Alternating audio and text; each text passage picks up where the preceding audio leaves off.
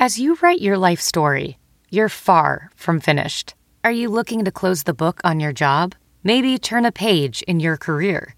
Be continued at the Georgetown University School of Continuing Studies.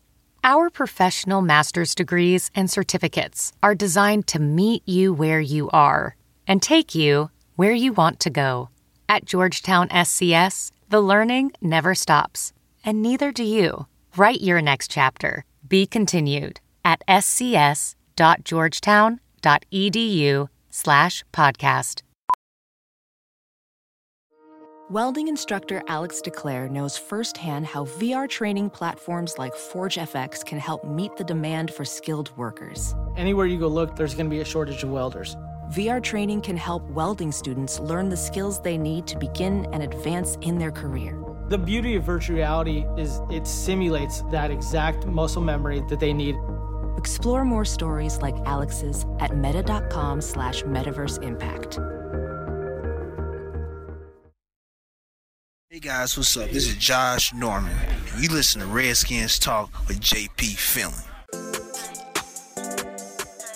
What up, folks? JP Finley, Redskins Talk Podcast. There is no bye week on Redskins Talk Podcast. Instead, we are celebrating Fan Week. It's going to be a lot of fun. We're sharing Redskins fans' stories, Redskins fans' favorite moments from over the years. This is a really cool project. I think you guys are going to really enjoy it. And what I hope happens is you guys listen to these stories and then you start telling me your own. You can email me. You can shoot them on Twitter, Facebook, whatever. Send me videos. We can use them in our shows, Redskins 100. I want to hear from you. I want to hear what makes you Redskins fans. And to get things started in today's episode, you're going to hear from Kevin Sheehan of ESPN 980. You're going to hear from Chad Dukes of 1067. And then you're going to hear from the one and only Burgundy blog, who's a true fan that has risen to some important, some level of prominence in the Redskins fan community, and had a ton of Twitter followers. And I know that a lot of Redskins fans respect and appreciate what he thinks about the team. Their stories are really cool. Before we get into any of that, I want to thank the good folks at Commuter Connections. A couple clicks is all it takes to share a ride to work when you want, where you want, for free. CommuterConnections.org, 800-745-RIDE, and their app is Carpool Now. So check those guys out. Also, I have some sad to lame news to announce. I am out of our Survivor group. I am a dope. You guys know that by now. I messed up one week where I didn't make a pick, and then I lost last week with the Chargers. I loved the Chargers. I'm disappointed in myself, so hopefully you guys are as well. There are still plenty of people going. The prize is still out there. You get to pick an item of clothing out of Rich Tandler's closet. He may or may not agree to that. But probably the cooler prize, you get to come on Redskins Talk Podcast, and you can talk with me and with Tandler about whatever you want, really. We can talk football, or we can talk, I don't know, Tandler's clothing choices. Whatever you want to talk about, we can do. I say we get on with the show. Fan Week is here. Enjoy these interviews. Please be sure that you are subscribing and leaving us reviews on the podcast. We really appreciate you guys. Here we go. It's not the bye week. It's Fan Week on Redskins Talk Podcast. Kevin Sheehan from ESPN 980 hosts the Kevin and Cooley Show every morning. I listen to it all the time when I'm walking my dog and my daughter in her stroller. Sheehan, what's up, man? Thanks so much for coming on. My pleasure, JP. Anytime.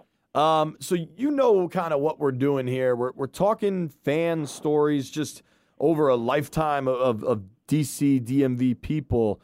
And, I mean, you've been a Skins fan your entire life, right? Yeah, I mean, yes, for sure. I mean, I was one of those, in one of those families where we actually were lucky enough to have season tickets. My dad got season tickets when DC Stadium opened in 1961, I guess it was. Wow, and before they even renamed it RFK. Yeah, and so I sort of grew up as a kid going to games in the 70s, 80s, and then my dad stopped going in the 90s because he was sick of going to games. So my brother and I and friends would go every week, and it was, RFK was really, I know everyone's heard the stories if you didn't get to actually go to see a Redskins game there, but it really was a special place.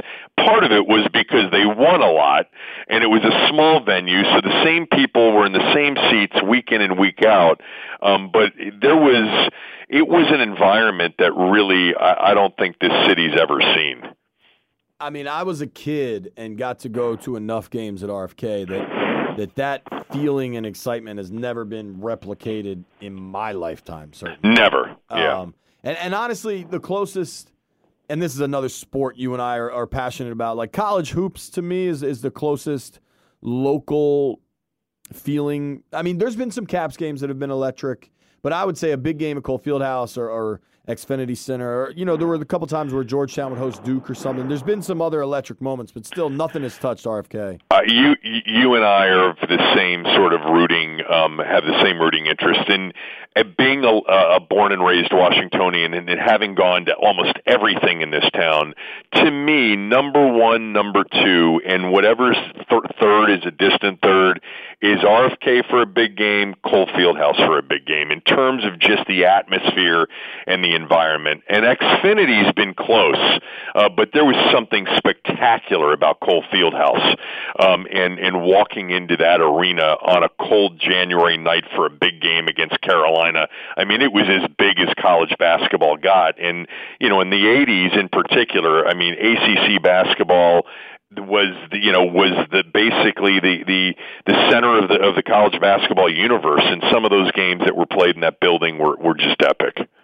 Agreed. I feel like you and I could go on for a long time talking ACC Maryland hoops. But we'll try. The one thing I'll say, the one of the coolest atmospheres, and I would compare this to RFK a little bit. I was at Game 4 of, I'm terrible with years, but when Jason Worth hit that walk-off. I want to say it was 2014. It was great. It was great. And that was the closest to an RFK feeling because everybody in the stands was hugging each other. People were just throwing beer, soda, chips, pretzels, whatever they had was just flying up in the air. And it was still that outdoor atmosphere. And it was, it was the fall, so it was a little chill in the air. That to me is as close to that. I mean, the stands weren't shaking. It's a new place, but that place was buzzing. Certainly, that was awesome. And and I've been to Verizon like you have for some of these big Game 7s, and the atmosphere is great. But it's really hard if you were in RFK Stadium for a Redskins Cowboy game for anything to resemble that. Sure. There was just this sort of guttural, raucous, almost, violent, sort of tone that the crowd took on that I just have never seen matched, except for, like we were talking about before, some of those big Maryland games out of Cole or Comcast. Yeah, and I think you'd agree with me. We're not to suggest that it's not matched anywhere. I think you go to a Alabama or Tennessee or Florida game, or now Kansas City, Seattle, Denver, the type of home field advantages those teams have developed. But JP, that's what RFK was in the 80s and 90s, 70s, 80s, and 90s. RFK was what people think of Seattle now or Arrowhead now. I mean, it was the most feared road game in the league for 2 decades. I mean, RFK Stadium was considered to be impossible to go to and win. And and I've got so many memories from so many games in that place. Well, that is the perfect segue then, and I'm guessing you're going to trend to the RFK days. But what I'm asking for is, folks, and it's totally open-ended. It's up to you however you want to answer this, but your favorite Redskins moment or your favorite Redskins memory. Well, that, for me, is easy. My favorite all-time Redskins moment is the January 83 championship game against the Cowboys. I was there that day. I'll never forget it. It's one of those things that if you were there, and I've heard many other people tell the same story, and all of the people we know, Doc and Jake and Riggo and Bostic and everybody that was there as a player, they all tell the same story, that they've never been in a stadium or in an environment that felt that way. And I remember we weren't the type of family that got to games early, but that particular Saturday, it was on a Saturday at noon, we got there about an hour before kickoff, and I swear to God, this is no exaggeration, 45 minutes before kickoff, there was not an empty seat. Wow. It was filled, and when the Cowboys initially came out for their warm-ups, it was as loud as it would have been in a normal game in the fourth quarter.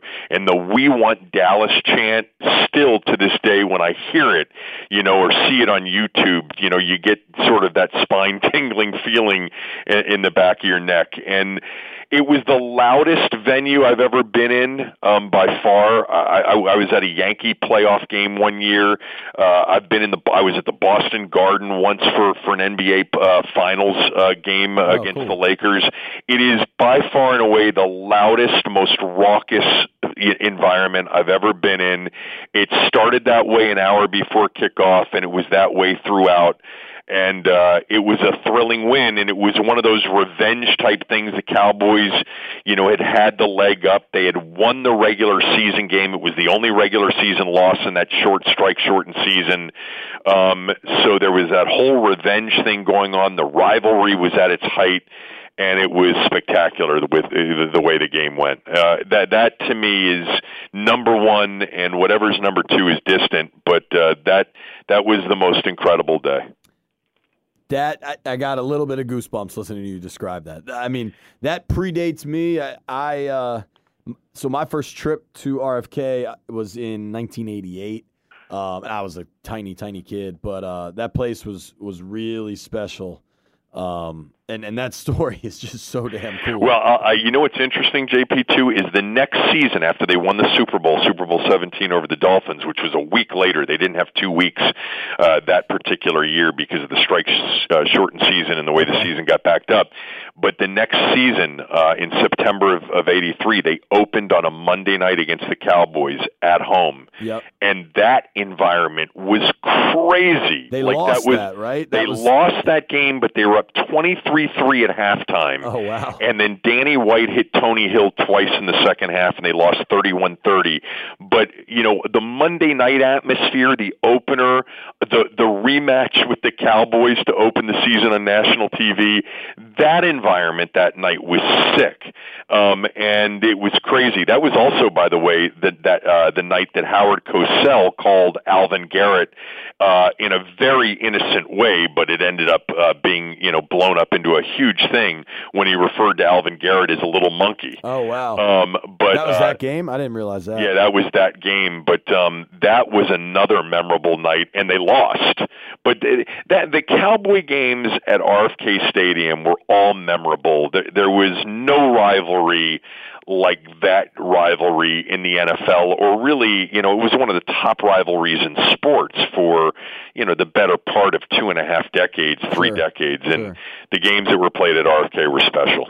Let me ask you this. You mentioned it. Why was the NFC Championship game on a Saturday? They had that game on a Saturday, and then the AFC Championship game was on the next day. I don't remember the reason. It was the playoff field was 8 teams each conference because of the 9-game regular season because of the strike. So they ended up having sort of a playoff tournament where, the Redskins played the Lions, then they played the Vikings, then they played the Cowboys. Even though they were in the number 1 seed, they played 3 playoff games to get to the Super Bowl. And they played that game on a Saturday, and they played the Dolphin-Jet game. It was the Dolphins and Jets, I think, the next day. Wow, that's cool. I would not have known that. Now, obviously, not even recent. The last 20 years, history doesn't come close to any of that. But if you had to pick a game kind of from 2000 on, or even a moment, and I know for some people that moment was RG3's run against the Vikings, or Santana's Monday night against the Cowboys, something like that, or even some of the great Sean Taylor plays that he made, or Portis's first run when he joined the Redskins, that opening game. Is there a game or a moment that certainly the success, sustained and level of success hasn't been hit, but there have been some fun times. Is there anything that sticks out for you more recently? I mean, it's hard because of the lack of success, but I would say the Monday Night Miracle, which you mentioned in Dallas, the reason that was so memorable is because as a fan, you were thinking, all right, Joe Gibbs, it's year 2, we're back. There was really that feeling in the moment. His first year in 2004, they went 6-10, but things were starting to turn towards the end of that year. They were playing better football. So they open up 2005 and you win against the Bears at home, and then you're week 2 in Dallas against your arch rival. And it was so stunning too, because they were dominated for basically the better part of 3.5 quarters and getting shut out. And then Brunell hit Santana Moss twice in the final 3.5, 4 minutes of the game. And it was so shocking. But I remember just thinking, God, he's got the magic touch, and this organization's going to turn around. So that's a real memory. And then I think RG3's first game at the Superdome, that was really spectacular. And it was another moment in which you thought, okay, where things are going to turn now for the better. They've got a quarterback, they've got a superstar, and what a win this was, and how much fun this is going to be. And of course, that ended with, it ended in a heap. Not fun. On the field against Seattle in a playoff game 3-4 months later. I wish that's how it ended. And let me rephrase that. I wish that was the end of everything, but sadly, that saga got much worse too, right. which has kind of soured how much fun 2012 was. You know what I mean? Because what happened that year on the field was magical. It was something that I don't think people were expecting, or it was lightning in a bottle, man. It was, and when the 30 for 30 on Griffin comes out, which it's going to, and all of us are going to watch that thing, because there are so many stories that I think have yet to be sort of told or revealed, but you'll never take away the way fans felt about 2012. You'll always have that season. Unfortunately, it ended in such a tragic sort of form, but, from September until, late December, that was just a spectacular run. Totally. And it's just that 30 for 30 will be something, man. And you're right. It's definitely coming. What if I told you? Yeah. That one's coming for sure. Kevin, thank you so much for coming on. You are host Kevin and Cooley every morning, ESPN 980. Twitter is it Kevin S 980? Yep. Okay, there's plenty of ways to find him. Dude, also, I've been meaning to tell you this. Obviously, we all love Johnny, but when you are doing the Maryland calls, you're doing a fantastic job with the football and the hoops. Oh, you're nice. Well, I mean, it's... The Texas game, dude, I was in the car for the whole first half, and there was a lot going on in that game, and you were great. It was a lot of fun to listen to. That was the easiest game to ever do, because every play was a big play. Right. But they're in good hands with the legend, Johnny Holiday, doing games, and I grew up listening to him, so I love listening to him. But it's great to be able to do them when he can't do them. Absolutely. Kevin, thank you so much for joining us, man. We really appreciate it. Anytime, JP. Thank you. We just keep getting the biggest voices in Redskins fandom to join us on Redskins Talk Podcast. Few are bigger than Big Shooter, Chad Dukes. You all know him from his awesome radio show, Chad Dukes versus the World, every day on 106.7. Dukes, what's up, man? This is turnabout is fair play. You're interviewing me. It usually goes the other way around. Thank you for having me. It feels weird that I didn't play R. Kelly. If I can get our audio people to put that in, I'll try. Excellent. Well, Bump and Grind is probably one of the greatest walkout musics that anybody could ever have. It's the entrance music that Hulk Hogan can be envious. Dude, I don't even know how that started, honestly. I'm trying to remember. I remember it was playing, and I was like, yeah, I like Bump and Grind. Why not? And then the next week it was playing again. I think it was during the Bodie days, who was just kind of having fun with it, and then it just became a thing. Yeah, I think we were doing like late 90s, early 2000. hip-hop R&B theme on the radio show, and that just happened to be the song that was playing when you came on, and you said you enjoyed it, then I think the rest, as they say, was history. Sure. You know what else? I think that was also during when the Rooster was on pretty regularly with you, and there would often be, hey, Rooster, what song is this? He'd have no idea. I would then, because it would always be like easy. It'd be Outkast or Wu-Tang, like very simple, like hits from the era that he would have no idea on. And I wonder if maybe, who knows, dude. We call the days the Rooster were on the dark times for the Empire, but thankfully those are past. Dude, the walk-up music that the Rooster has now, that remixed Bok Bok situation is incredible. Yeah, well, we have so much production now for when Chris Russell comes on the show that we have to have, like, external hard drives wired up just to make sure that we're ready for when he comes on the show to presumably talk about the Redskins, but usually only 50% of the interview is actually about that, and the rest is about his personal life. That dude, sometimes I hope that fans and listeners and folks understand what a good person Chris is, because at his core, he means incredibly well, but golly, if he's not entertaining in a laugh-at way on occasions. Yeah, he's one of the nicest guys I've ever met. I really dig him. Yeah. So, like, he's just ball breaking. Right. Well, ball breaking's ball breaking, and I come from, a style of radio where, entire shows are based around breaking each other's balls. And he takes it real well, and he dishes it back. And what I like about it is it's not a bit. It's not a character. Right. Like, that guy is 100% legit and knows who he is and is comfortable with who he is. I love Chris Russell. Dude, I'm with you. Although I do like how you'll make fun of his radio voice at times. Like, well, let me tell you, whatever the heck that shtick is, I enjoy that too.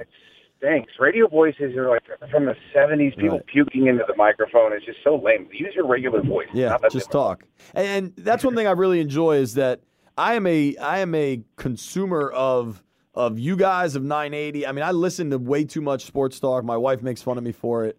But I like that your show is different and irreverent in different ways. And clearly you're doing something that's working. I know you're kicking ass and getting new contracts, and congrats on all your success. Thanks, bud. Yeah, there's plenty of guys, I always use the analogy, the khaki pants, braided belt, golf shirts, sports talk. There's a load of that, and I'm happy that, on our side of the fence we do things a little differently. Indeed. Well, this is not a question I would not ask this of Chris Russell, because he's not from here and he didn't grow up a Redskin fan. But this is a question I will ask of you, who is from here, and this team is in your blood. You've written a really well-written piece about late last year when people were rooting for the Cowboys because it would help the Redskins get into the playoffs. You explained that you never would do that. And kind of based on that and just knowing you a little bit, I wanted to ask you, so we are doing, it's not the bye week on Redskins Talk Podcast, it's fan week. And so I wanted to ask you what you would say is your favorite Redskins memory or moment. Yeah, it's going to be somewhat nebulous. I mean, I'm sure unlike a lot of the people that listen to your podcast, I remember the Super Bowl victories. Like, I remember watching Super Bowl 22, Super Bowl 26, and watching the Redskins win championships. So it would be easy for me to say those. It would be easy for me to say, Santana Moss beating the Cowboys on Monday night with 2 big catches. It'd be easy to say, Griffin on Thanksgiving. There's a bunch that stick out, but the game that the instance I'm going to tell you about, I don't even really know the year that it happened. I only know the circumstances. And the article that you're talking about that I wrote, I think Dan Steinberg let me write a guest spot for the DC Sports Ball about rooting for the Cowboys and the Redskins were trying to make the postseason. One of the reasons I couldn't is I have this memory where I was selling Christmas trees with my grandfather and my dad. And it was for some charity. I don't remember what it was for, but they were we were out there, and it was either Christmas Eve or it was the day before, and we were playing the Eagles. And we're sitting there, and nobody is buying Christmas trees because it's the day before. And it's cold, and it was weird because we were in a parking lot. I believe it was Huntsman Square, for those people that are familiar with the Burke Springfield area. And we'd been there all night, and we had this little radio. We were listening to the game on it. And my dad and my grandfather had a bottle of Crown Royal, And they didn't let me have any, but because they had a bottle of Crown Royal, they were pretty loose, and they were cheering and enjoying the game, and they were really into it. And that's how I kind of got into the Redskins, is that I saw my dad and my grandfather be into the Redskins. So at one point, CSN's own Brian Mitchell caught a punt return, I think, and he took it back for a touchdown. And there's probably 6 or 7 of us, and everyone just started freaking out. Everyone started jumping up and down and losing their minds and knocking things over. And we were sitting there, and it was frigid, and we were in a strip mall in Northern Virginia, which there's nothing. That's all Northern Virginia is strip malls. But there was such unbridled. I don't even remember, JP, if they won the game. I just remember B-Mitch taking that ball to the house and everyone losing their minds. And it was the most positive sports memory that I probably have watching, playing, consuming in any way, shape, or form.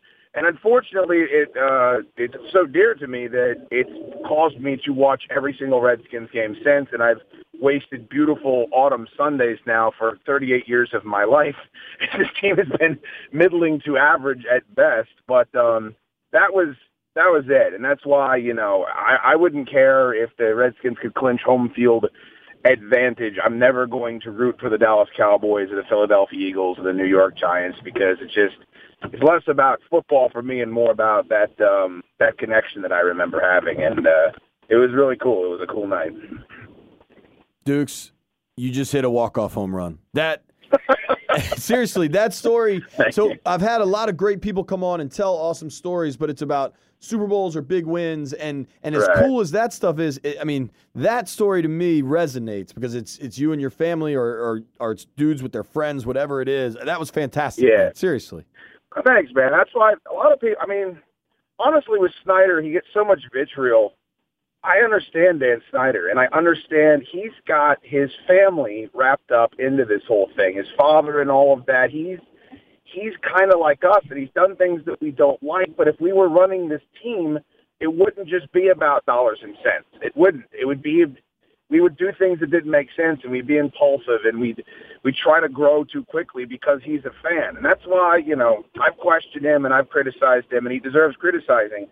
But that's why I've always kind of cut him a break, is because I'd be the same way if I was the owner of the Redskins, because I can't separate all of this emotional baggage that I have tied into this franchise from trying to run it on a day-to-day level. So that's why, that's just a little sidebar to it. I don't know what that has to do with the story, but I think a lot of people in this town have difficulty separating the emotion and the family and the history from the day-to-day machinations of a successful football team.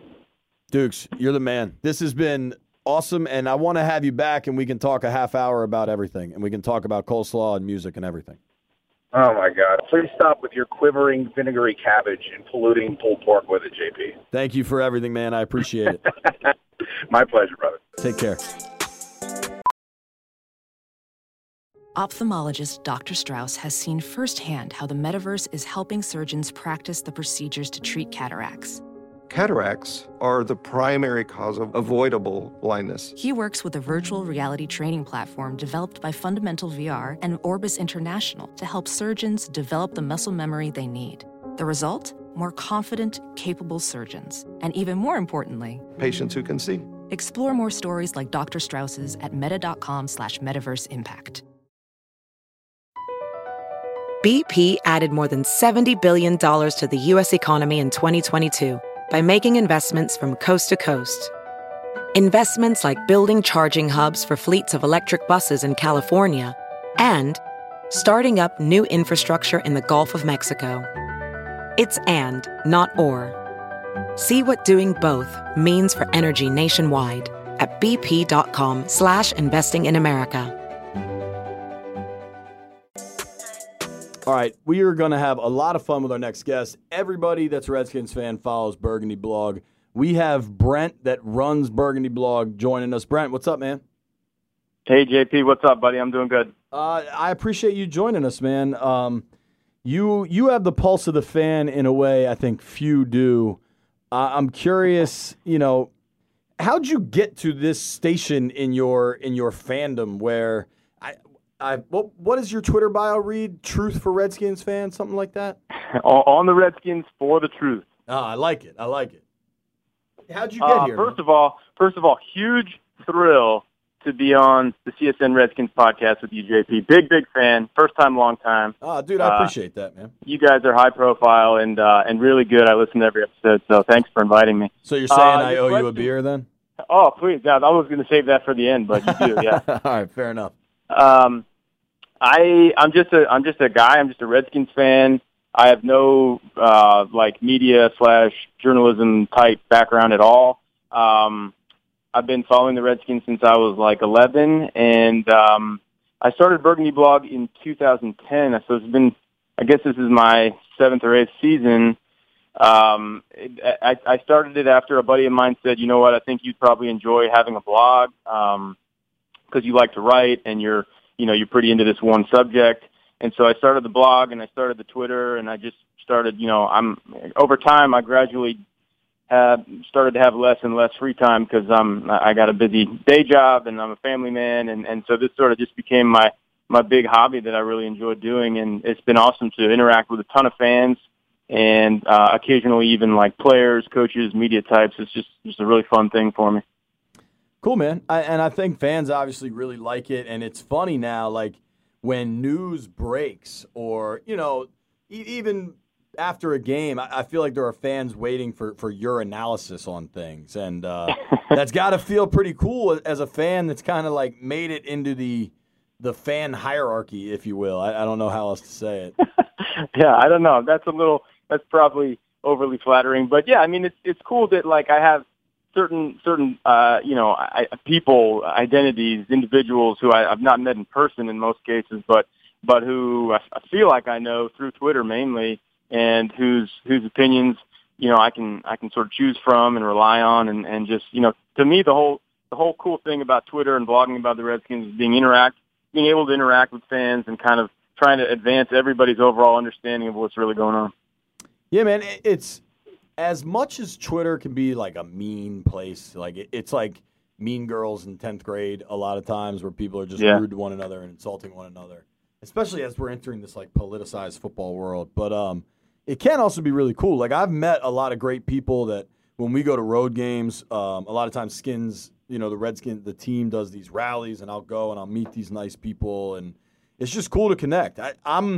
I'm a big I like engaging with folks. It's just kind of my personality. It seems like you're that way too, and I enjoy the format. But let's get down to business, man. We are here. There is no bye week. This is Redskins fan week. and as a fan with a big voice, I'm asking lots of folks, but I wanted your story. And this is an open-ended question, so you can take it wherever you want it to go. I want to know your favorite Redskins moment or your favorite Redskins memory. Right on. Yeah, I've got one for sure. When I was little, 6, 8, even 10 years old, I thought I wasn't really that into football, but my stepdad was a huge Redskins fan, having been from Maryland, and his grandfather before him had been a big Redskins fan, and they had tickets, and he spent a lot of Sundays at RFK, and when I was living in New Jersey at the time, but because my stepdad was such a big Redskins fan, I sort of started to adopt them. And so right as I was starting to understand football a little bit was, of course, the 91 Super Bowl season, and the Redskins obviously were just incredibly fun to watch at that time. So somewhere around that age, I started occasionally making trips down to RFK with him. And so I happened to be lucky enough to be there in person for what is easily and probably will forever be my favorite Redskins moment, which is the so-called seat cushion game when they knocked the Falcons out of the playoffs at RFK. So I mean, I can't even describe how vivid that memory really is for me. But I was 11, I guess. That game was unbelievable. Momentum swings, and then eventually just the Redskins overwhelming the Falcons. And then when Riggs scored the last touchdown to sort of put it out of reach, and the hand warmers and seat cushions started flying, it was just the most exhilarating moment. And then you can imagine at that point it was pretty much through thick and thin. I was hooked after that. So that moment right there has basically propelled me as a Redskins fan through decades of sucking since then. Sure, that's a good one to have, man. I mean, I remember Jerry Glanville in his leather trench coat. What do you call those things? A duster or something? I remember Jerry Glanville's on the sideline. Remember, somehow he got a Redskin helmet and had it in the middle of the huddle, and the team was going nuts, beating on the helmet. And wasn't MC Hammer on the sideline of that game? Hammer was on the sideline, and Holyfield. Holyfield, too? Jeez. Yeah. I imagine. It was just the atmosphere was insane even before the game started. Because that was a divisional game. You got to remember the Skins had a bye. So you're already talking the second round of the playoffs. It was so electric. It was just palpable from the beginning. And my stepdad's seats were like in the mezzanine behind this old rickety wall. And everybody in the entire row all the way around would just reach over and bang on the mezzanine from the inside. And it was like an aluminum wall, so it was super loud. It was just deafening even at kickoff. My uncle had a big sign that game that said "Dion is a peon," and it just, I mean, it was. I remember like it was yesterday. It was so much fun. It's like all this time since then, I've just been hoping for something like that with the Redskins. That is a great story, man. And I think a lot of times we don't realize in the moment, but a lot of these memories that are sports related are also family. I mean, you're talking about your stepdad, your uncle. I mean, it's just such a. In the moment you're at a football game, and that's what's important is Mark Rippon and Gerald Riggs and Kurt Govea and whoever else you remember from that day, right? But but you look back on it, it's an entirely different affair. That's a great point. Yeah, being able to have shared that with him is a big part of why it was so special. So I'm pulling up the box score here. Ricky Irvins had a TD. Gerald Riggs had 2. Tracy Johnson got the only touchdown for the Falcons. The Skins were just so dominant that season, man. Yeah. They had 22 first downs. Atlanta had 12. They sacked the Falcons 4 times. The Skins put up 332 yards of total offense. The Falcons had 193 yards of offense with 2 fumbles. They had 6 turnovers in that game. I forgot that. Yeah, I mean, dude, you there's no way you would remember this stuff. We're talking almost 30 years ago. And, hold on, I want to see. Who was the quarterback for the Falcons? Do you remember? I can't place it. No, I need you to look it up. Yeah, I'm trying to find Chris Miller. Chris Chandler? Chris Miller, you were close. Miller, yeah. 17 of 32 with 4 picks and 4 sacks. Dude, you ready for this? His QB rate for the game, 29.9. Oh, that defense was so awesome. Yeah. Versus Rippon wasn't great in that game, 14 to 29 for $170 and a touchdown. Defensively, Monty Coleman had a pick. Danny Copeland had a pick. Kurt Govea, who I just randomly picked that name, he had a pick. And nailed it. Martin Mayhew had a pick. Wow. That's a fun one to that's a fun memory lane trip, man. Man, the Redskins were so sick in Madden for Sega Genesis that year. I bet, man. I bet. Ernest Biner to the house all day. I've told – so obviously I work with B-Mitch. I've gotten to know him pretty well, despite him always calling me a Bama. I think we're friends. I've gotten to know a decent amount, or at least met a decent amount of guys that were involved in that 91 team. And I firmly believe that team kind of changed the scope of my life and my career trajectory because we're about the same age. I was 10 years old for that team, and I was obsessed, man. I was obsessed. I remember in English class, I was no longer allowed to write my creative writing about the Redskins because my teacher wanted me to write about something else. So that's awesome. I hear you, man. Brent, I really appreciate you coming on, man. Anything you want fans to know as the Skins get going down the rest of the stretch here for 2017?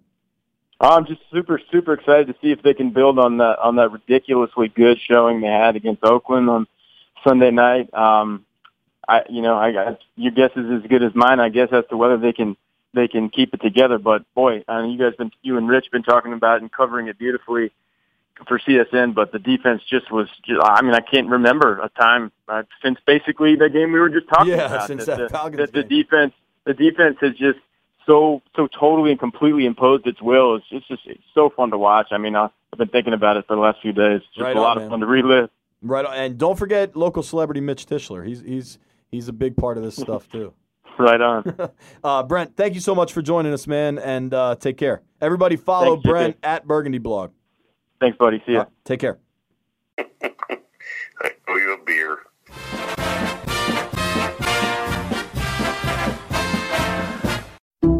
Some people just know the best rate for you is a rate based on you with Allstate, not one based on Carol. She's more focused on hitting a high note than the car in front of her.